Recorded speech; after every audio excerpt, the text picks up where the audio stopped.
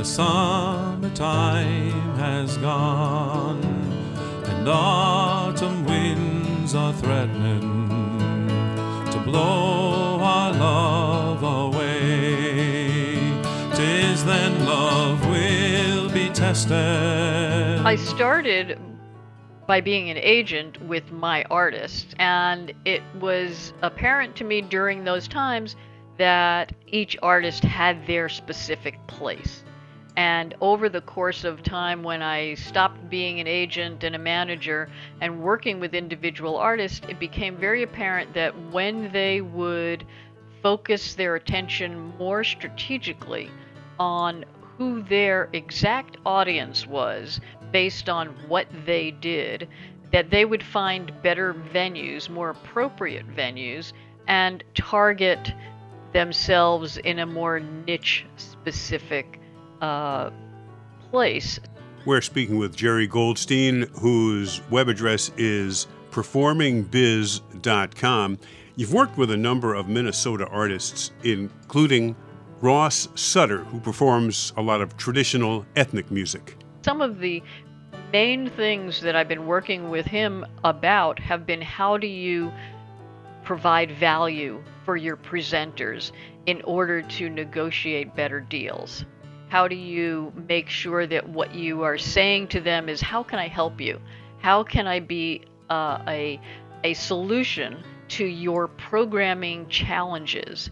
And Ross, very effective in then taking what we work on and going back to his presenting organizations, negotiating deals that give him many more gigs or many opportunities for future performances. For instance, one of Ross's negotiations that he was dealing with regarding multiple performances in a region of libraries. And the organization had a limit on how many he could do at one time. Our discussion was, how could he discuss with the presenter, the organizer, to increase that number so that all of the libraries would actually be served, and bringing that up to the organizer so that they would see the value in extending the season as opposed to shortening and reducing the number of libraries. You're saying, Jerry, that the discussion should be not how much money, but on the service that's provided. It's more important to focus on, what can I do to help you make this event more profitable, more accessible to a larger or varied audience. Our fight has run its course. Now let us start to healing. Let us both embrace sweet reconciliation. Ross Sutter there. We're speaking with Jerry Goldstein, who helps artists position themselves in the marketplace. One of the Minnesota musicians you worked with, Jerry, is Laura McKenzie. So let's listen to a little bit of Laura's, what she calls wind-powered music, flute, pipes, concertina.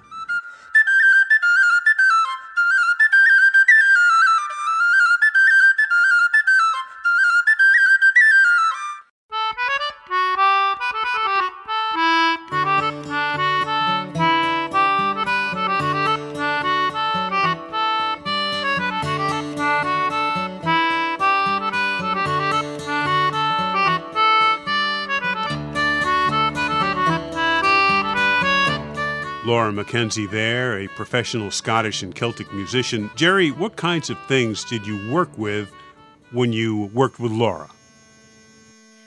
When we started, there were so many different projects that she had going on at the same time.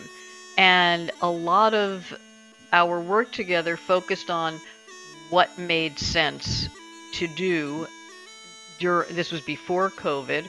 And then how do we take some of the things that we decided on before COVID, and how do you transition that to almost become a streaming or online presenter to help her focus in on expanding what she had to offer. And some of the conversations revolved around how do you write to who you're talking with, who is your intended audience. And so it was revamping the website material to reflect the programs that made the most sense so that she could either present them with an accompanist or multiple musicians or solo. So it gave her multiple options and multiple price points in which to present her offerings. So there are 3 ways or 5 ways or however many ways to get Laura McKenzie. That's right. Jerry, many of the concepts you work with are true for musicians regardless of their musical style. I've worked with country artists, bluegrass artists, jazz, hip-hop, rap artists, poets, and the strategies and the ideas behind the strategies, all of the concepts work across the board. But when I work with an artist, I always focus on who they are as a person, their personality, their likes, their dislikes, their interests, and I always delve into their own lifestyle. What was it like when you worked with Gary Rue? It was a matter of whittling down to the things that he really wanted to do, as well as the things that made sense in terms of who was buying these things, and then how do you market them. And so again, it was a revamp of his materials, a revamp of how he was talking about the acts and the things that he was interested in both participating in and selling. He has a Buddy Holly show, and that particular show was being booked readily and quite often. So it was a matter of concentrate on the stuff that's working. I want to be a train on track. I want to ride the rails down to Yorktown. I want to be too late to turn back. I want to be too hot to cool down. I want to be a train. We've been speaking with Jerry Goldstein, who helps artists position themselves in the marketplace. Her web address is performingbiz.com. Thanks to Ross Sutter, Laura McKenzie, and Gary Rue for allowing Jerry and I to talk about their music businesses.